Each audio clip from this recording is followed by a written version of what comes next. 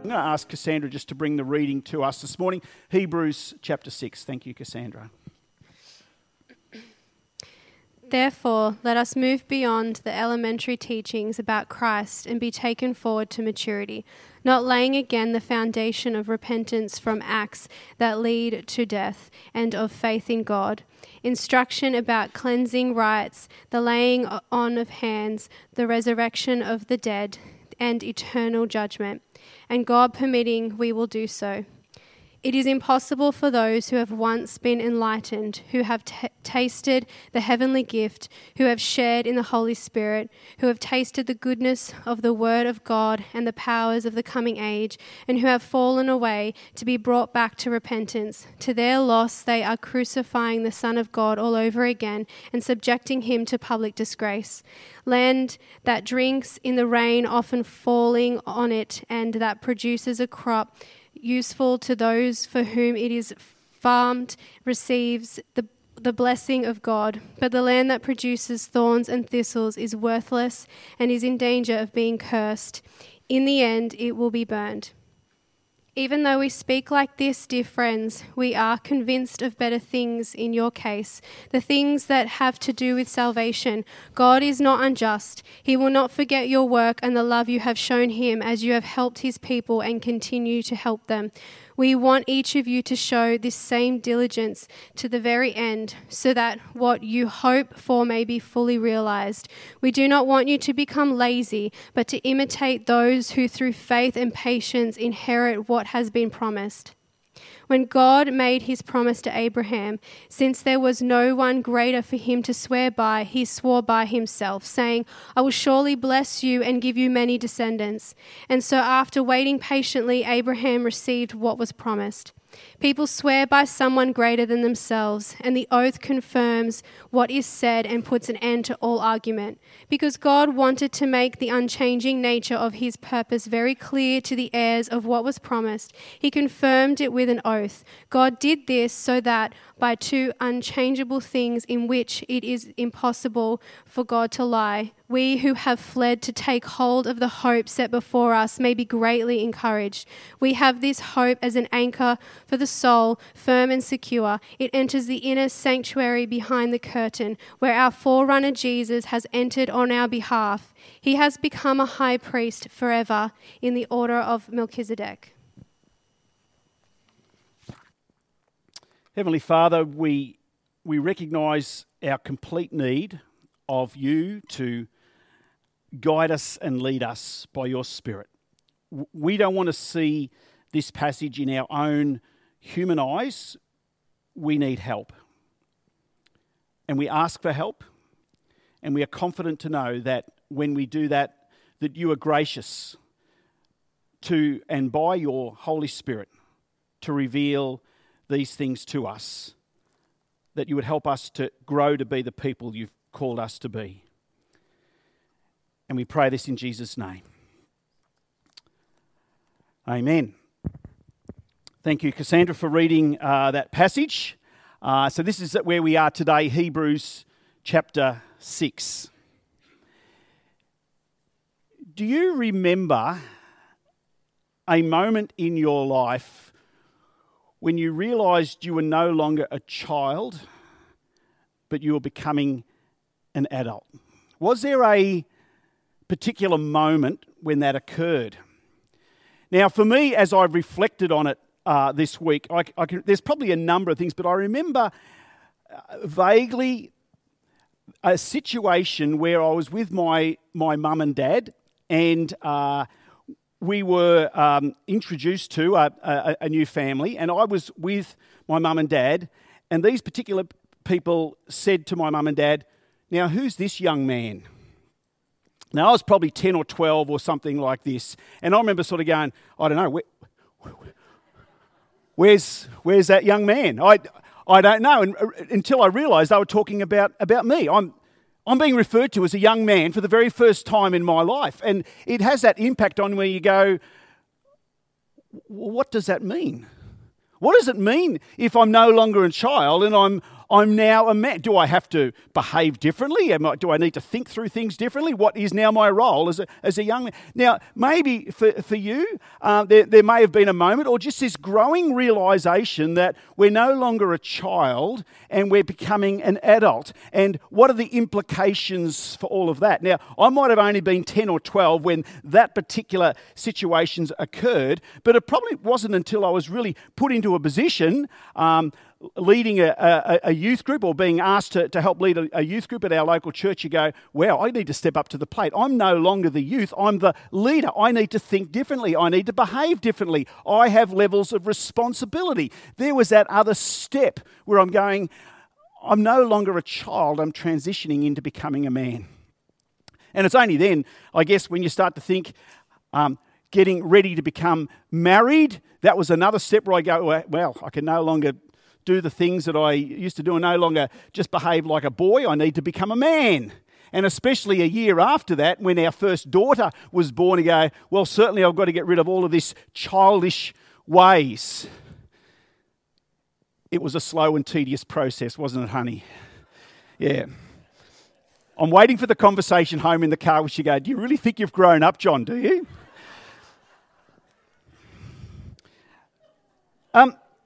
But there's a time when we realise we need to grow up. And look, let's face it, we see some, and maybe it's a reflection of ourselves, we see some people and they go, they never grow up, do they? They just always behave like children.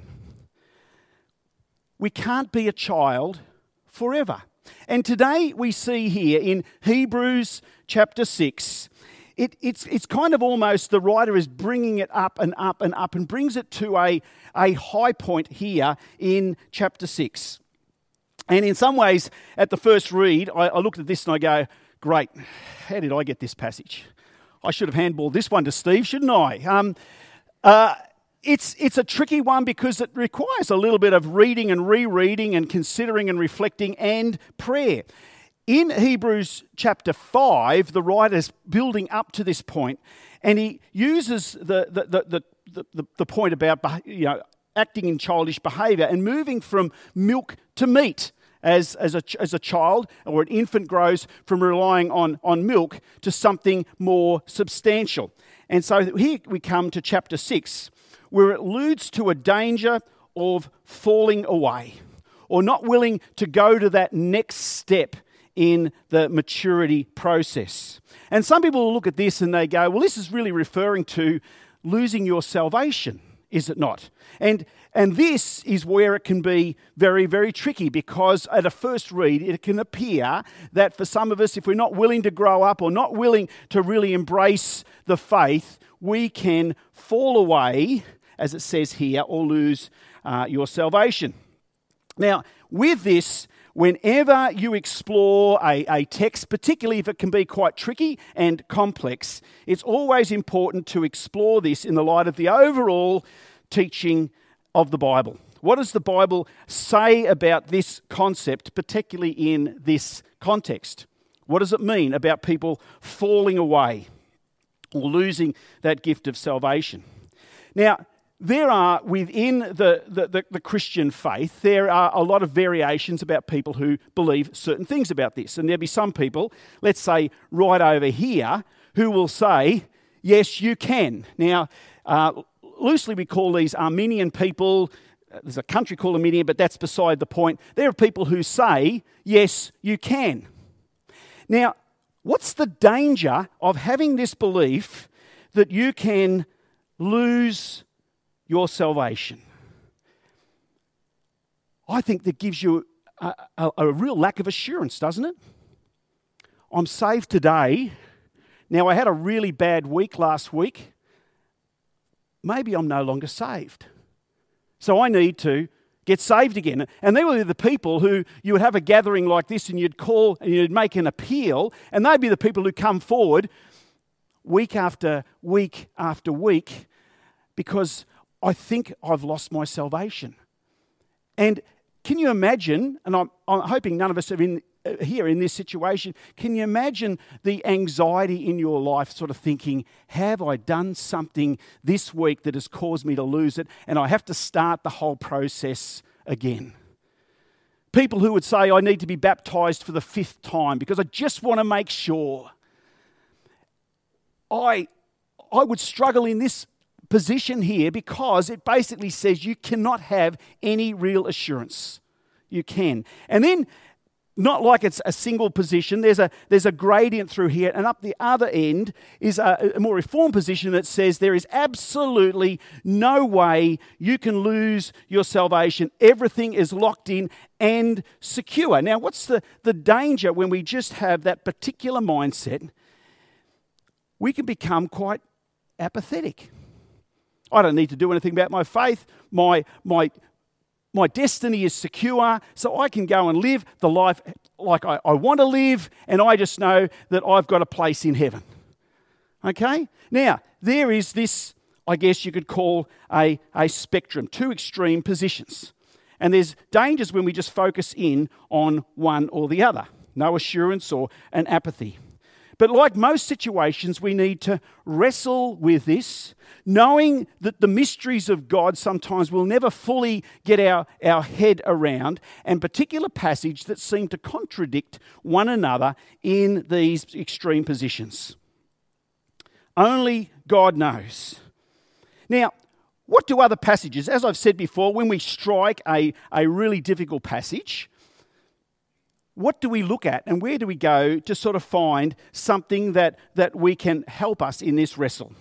In John chapter 6, verses 38 to 40, John chapter 6, verses 38 to 40, Jesus says these things. He says, "For I have come down from heaven, not to do my will, but to do the will of him who sent me.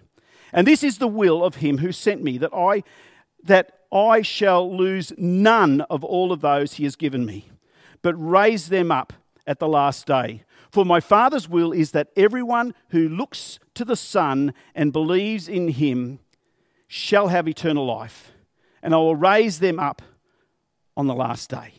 Now, this passage seems to clearly state that those who are born again, followers of Jesus, cannot be lost to Christ. Can you see what it's saying there? It comes towards this position and says, you are safe and secure as followers of Jesus. Oh, now, by the way, as everyone's got their study guide there, we're following this fairly closely within this study guide here, help you personally but also in your growth group.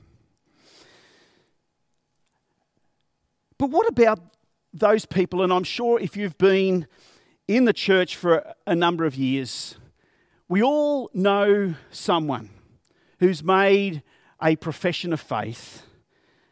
They maybe got baptized, they served in the church, they did all the things at the external appearance you'd say, that person is a follower of Jesus, that person is born again, that person we just know who they are in Christ.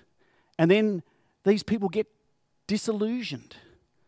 And then somehow they lose their way and they end up denying their faith.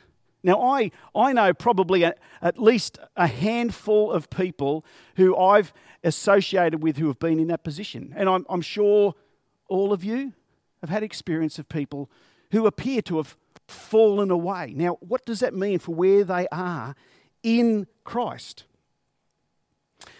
One passage that may sort of point us a little bit is in 1 John chapter 2, verse 19.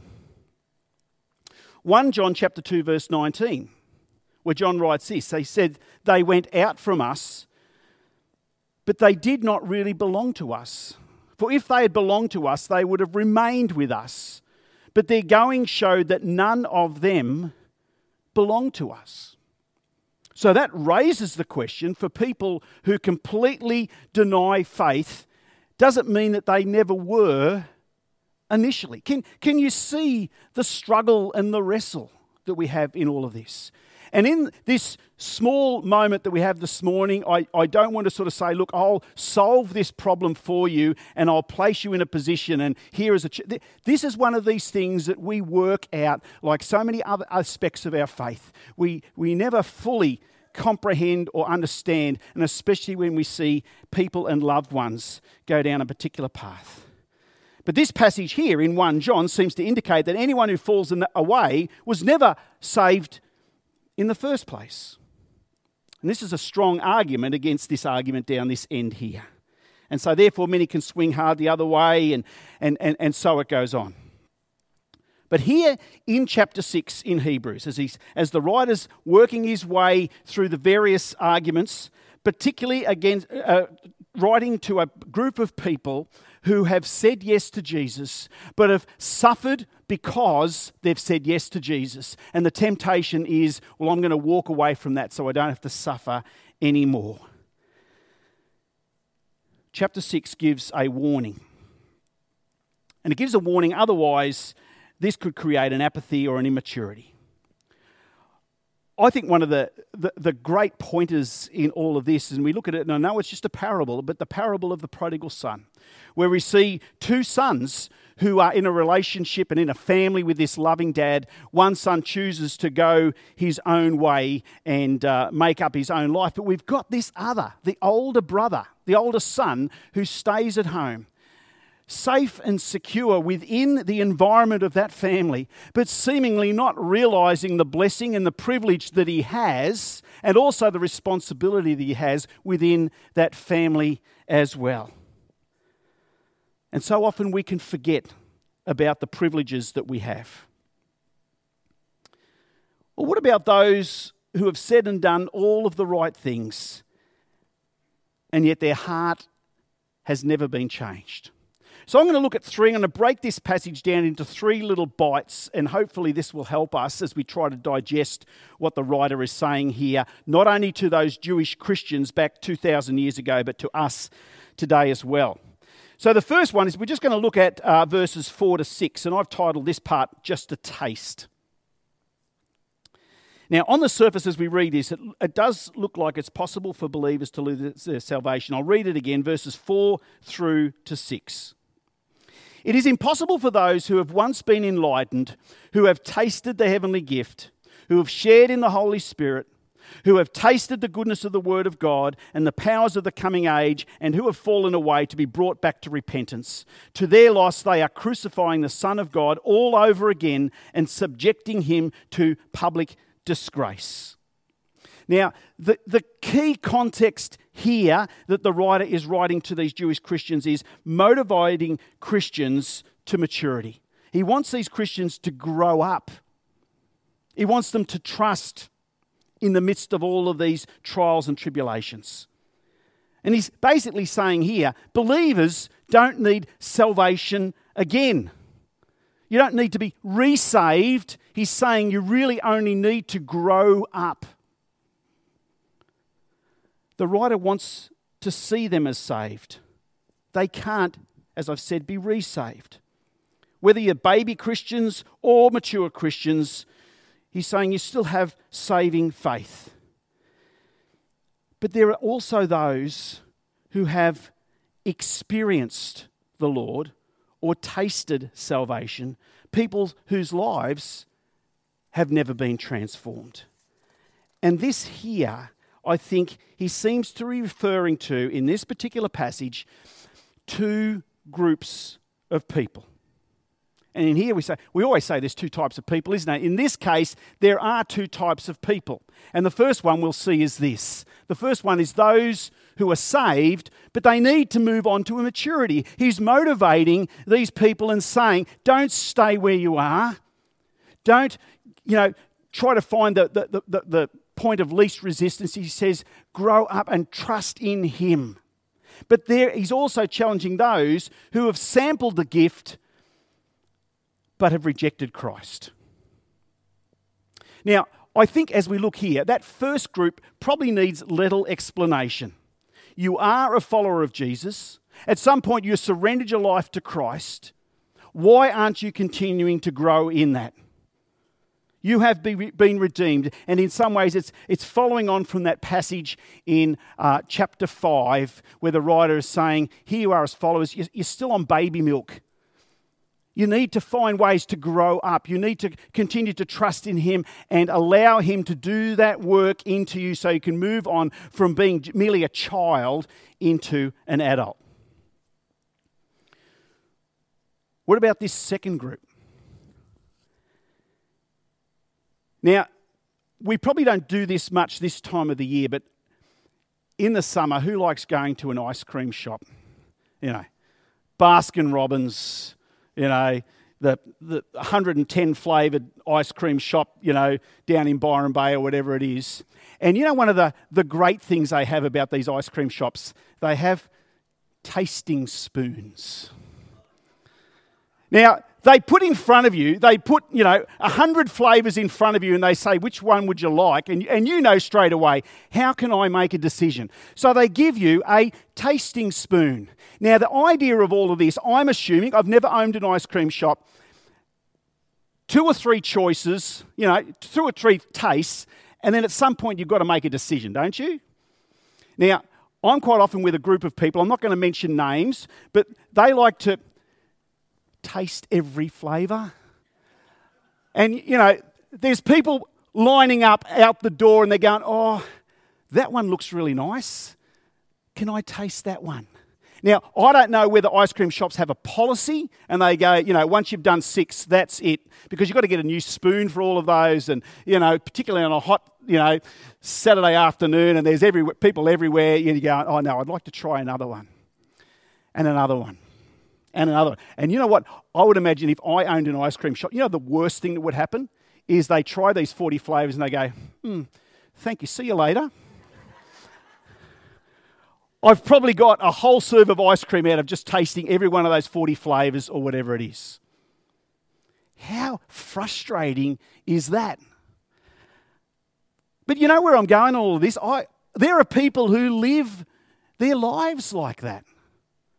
Tasting a bit here and tasting a bit there and trying a little bit of this, and I'll hang around. Look, that person looks really... I'll go along with them to church and I'll taste a little bit of this, and I'll go along to their growth group and I'll taste a little bit of this, and I'll do a little bit here and I'll do a little bit here. But when it comes to the decision to make, to dive in, they go, no, I'll taste somewhere else, and spend their whole life sampling the gift, enjoying the fellowship, and in many respects looking like the Christian, looking like the follower, because after a while you start tasting this, that, you start to look like those round about you, but have never bought an ice cream, to use that expression.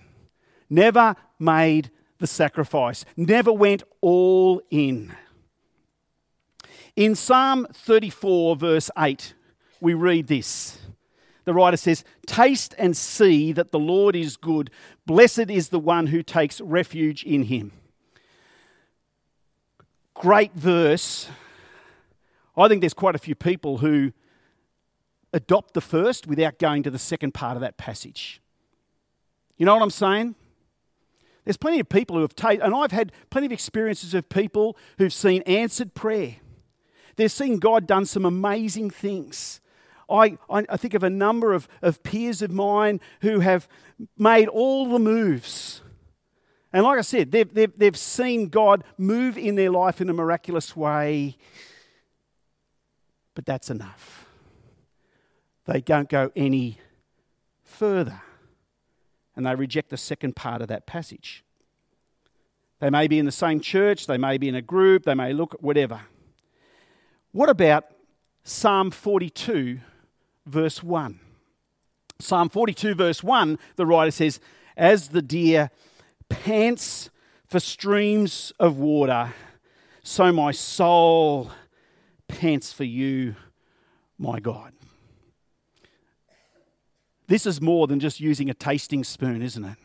This is more than just dancing around the edges and just, doing a little bit of this or a little. This is saying, I need you, God. I'm all in. This is more than a sample, more than an external association. I'm going to ditch the sampling spoon and I'm going to pull out my wallet. I'm all in. Committing in. If I hang around ice cream devouring people with my tasting spoon, am I one of them?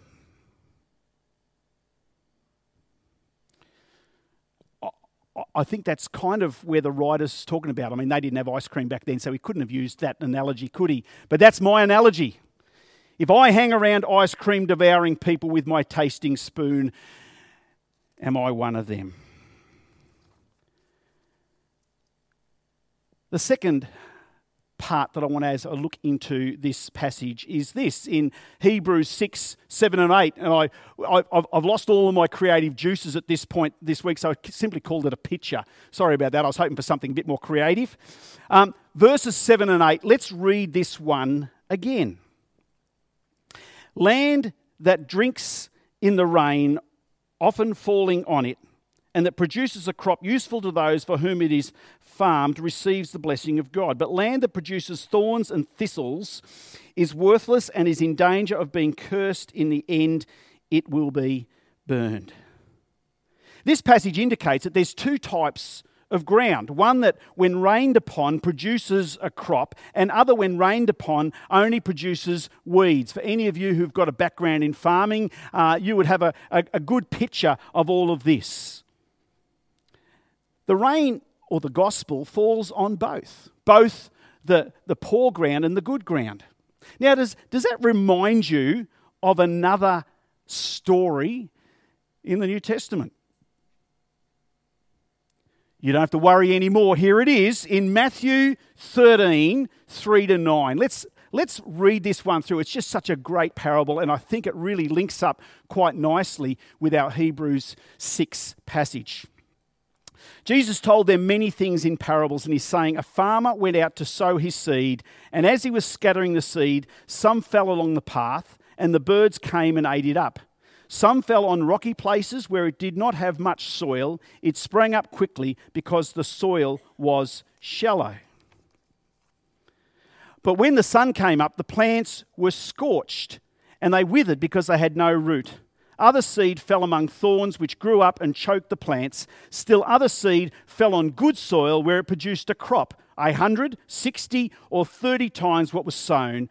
Whoever has ears, let them hear. Now, one of the great things in the Gospels is that Jesus tells these parables to the crowds of people, and we hear in that, it was to the crowds of people. Later on, it was just the disciples with Jesus, and he explained the meaning of this to his disciples. So we pick up part of his explanation in verse 20 and 21 of Matthew 13. And Jesus says, now this is just to his disciples, he says this, the seed falling on rocky ground refers to someone who hears the word and at once receives it with joy. But since they have no root, they last only a short time. When trouble or persecution comes because of the word, they quickly fall away. And that happens around us every day. People who are hearing the word.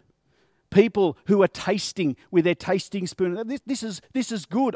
But something is wrong in their life. The soil is not good soil. And there's a rejection, ultimately a rejection of that, because it doesn't produce an environment in which this seed of the gospel can grow. That seems to be what this parable that Jesus is telling them seems to be talking about. A hardness within people's lives. The difference is not the rain. The rain falls on the good soil and the bad soil.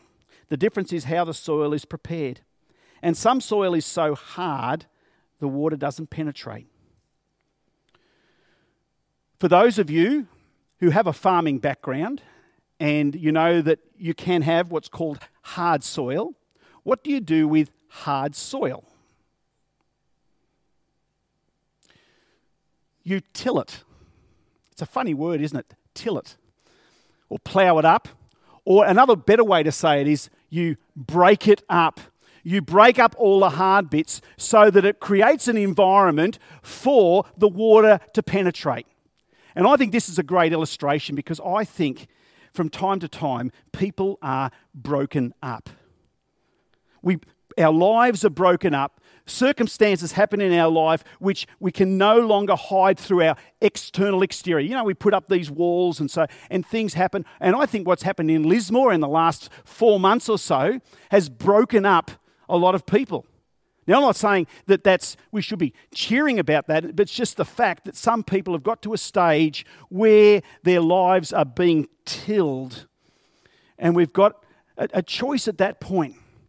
In the brokenness, I can receive the word of God, the moisture. And at that point, hopefully it'd be penetrate. And you've probably seen that. You've seen broken people who are willing to receive the water, the word of God into their lives. How good is that? How good is that? A tilled life, broken, but ready to receive the water of the gospel of Jesus Christ. Funny though, you see other people who, when they get broken up, the first and probably most natural reaction is what? Let's get that hard exterior built again. Let's harden these things up. And we need to be praying. We need to be praying for our friends and the people we have in contact with. And we'll be in contact with a lot of broken people. That in their brokenness, they would be open to receive the water of the gospel of Jesus. What a great image is that? The image of the good and the hard soil. We need to pray that people will remove that God will help them remove that hard crust. And the third part, so I looked at the first part, verses 4 to 6, just a taste, 7 to 8, a picture, and 9 to 12, I've titled it Devouring the Gospel. And this is just the contrast to the sampling. Let's read again in verses 9 through to 12. Even though we speak like this, dear friends, we are convinced of better things in your case, the things that have to do with salvation. God is not unjust. He will not forget your work and the love you have shown him as you have helped his people and continue to help them. Previously in this Hebrews passage, the writer had in mind those who are believers and those who are lost, but now he issues a challenge about maturing. Allowing the Holy Spirit to work, to produce a dynamic faith and not to shake our faith, but to grow us. That this breaking and this challenging, for the Jewish Christians at that time, for the challenges were actually there that can design them to help to press in and trust all the more. He reminds us that better things are coming, not just tasting or being enlightened, but experiencing the completeness of Christ's kingdom. God, it says here, will not forget us. He will not overlook us. Let's look at verse 10 again. God is not unjust. He will not forget your work and the love you have shown him as you have helped his people and continue to help them. A life yielded, or probably a better way is surrendered to God's Spirit, will produce a fertile soil. I'm sure every single one of you here would be willing to say, I want my life to be a fertile soil. And a fertile soil is where good fruit or good work can thrive. You would like that?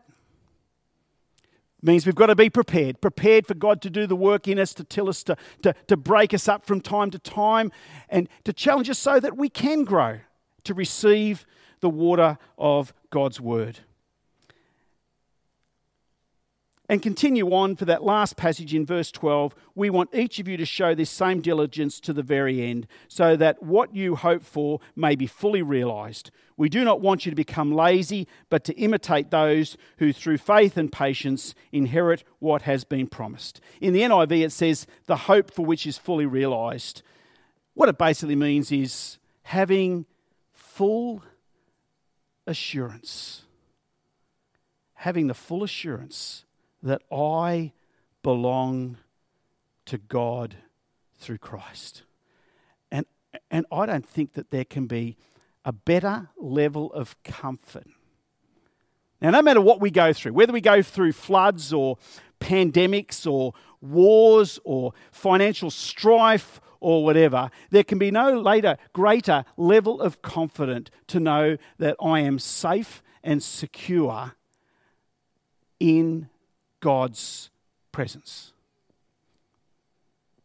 And if we can fully trust that and know that He has the capacity that whatever we go through, He will never leave us, He will never forsake us, and He will guide us and love us, that we can continue to grow in Him. And it's got a little bit to do with making sure where we keep our eyes directed. Remember what the whole theme of this sermon series is about? Fixing our eyes on Jesus. That's where it's become our focus. Too often our focus is on the troubles and the difficulties and how we can sort out this problem and how we can get out of financial difficulty and how we can, buy this or sort out this or resolve this conflict problem over here or whatever. This confidence allows us to yield or submit more than merely taste and allow the fertile ground for God to work. This is the soil that leads us to maturity. I just want us to pause for a moment, and if it helps us to close our eyes, I just want us to think of a perfect family environment. And you've got a dad who just loves you unconditionally. Now, for some of us, we've grown up in a variety of family situations, and some of us find it hard to imagine that. Some of us have had good family upbringings, but just imagine you're in an environment where your father loves you unconditionally. We belong to Him. And we know that as truth because the Word says that Christ died, that we can be in His kingdom, in His family. And so I want to say, Heavenly Father, we just thank You for that incredible blessing that we belong to You. We're in this family where there is unconditional love and acceptance. Heavenly Father, help us not to take that for granted. Help us to celebrate that every day. Celebrate the fact that we have this incredible love from this incredible God who says, You are mine. You belong to me.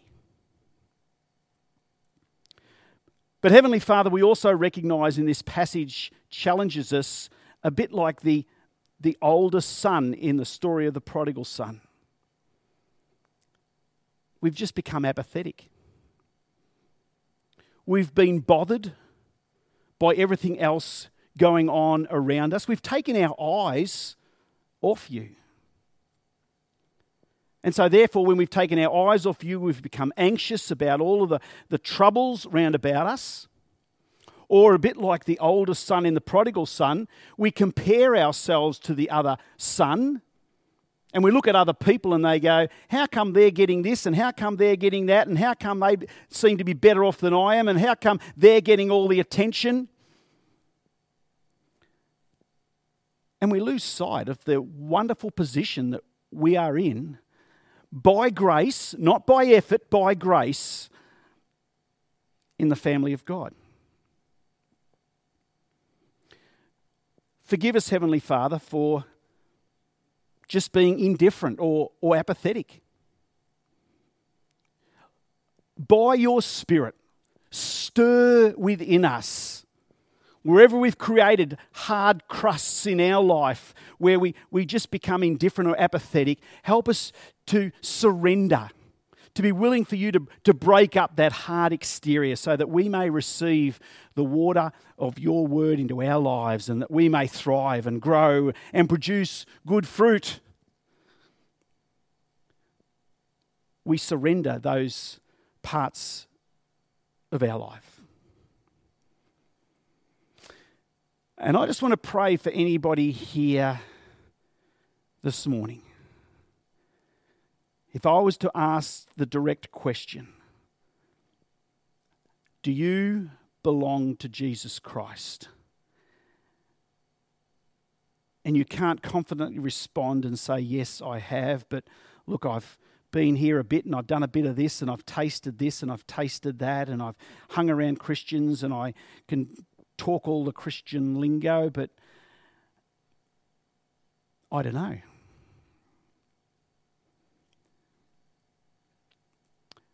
My prayer for you this morning